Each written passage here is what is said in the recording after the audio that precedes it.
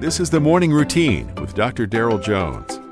Morning Routine is a daily devotional podcast for those who are raising, educating, and growing the next generation.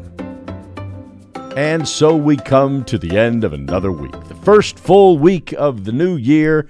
Today is Friday, January the 6th. I'm Pastor Daryl, reading this morning from the book of Romans, chapter 1, verse 11. For I long to see you, that I may impart to you some spiritual gift to strengthen you. The Apostle Paul had never seen the believers in Rome, but he was interested in them. He constantly remembered them in his prayers. They needed encouragement, as there were some false reports of his teaching in their midst. Therefore, Paul could edify or encourage them by imparting some spiritual gift to them. The main purpose of the spiritual gifts is articulated in Ephesians chapter 4, to equip the saints with the work of ministry for the building up of the body of Christ. While Paul wore a lot of different hats in his ministry, church planter, evangelist, pastor, this verse really sums up all that he longed to do in his work for Christ. The purpose of any spiritual gift, and there are quite a few of them, is to strengthen believers.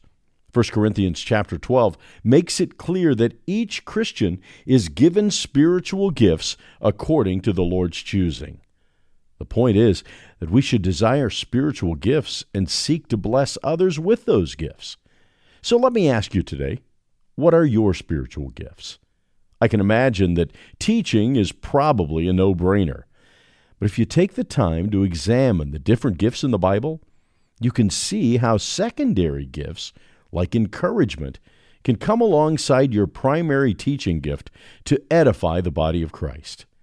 May the Lord use you today to impart some spiritual gift that you might strengthen others.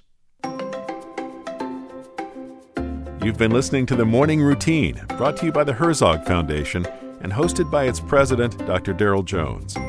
For more information, please visit herzogfoundation.com. To receive the Morning Routine as a daily email, sign up at morningroutinepodcast.com. See you in the morning.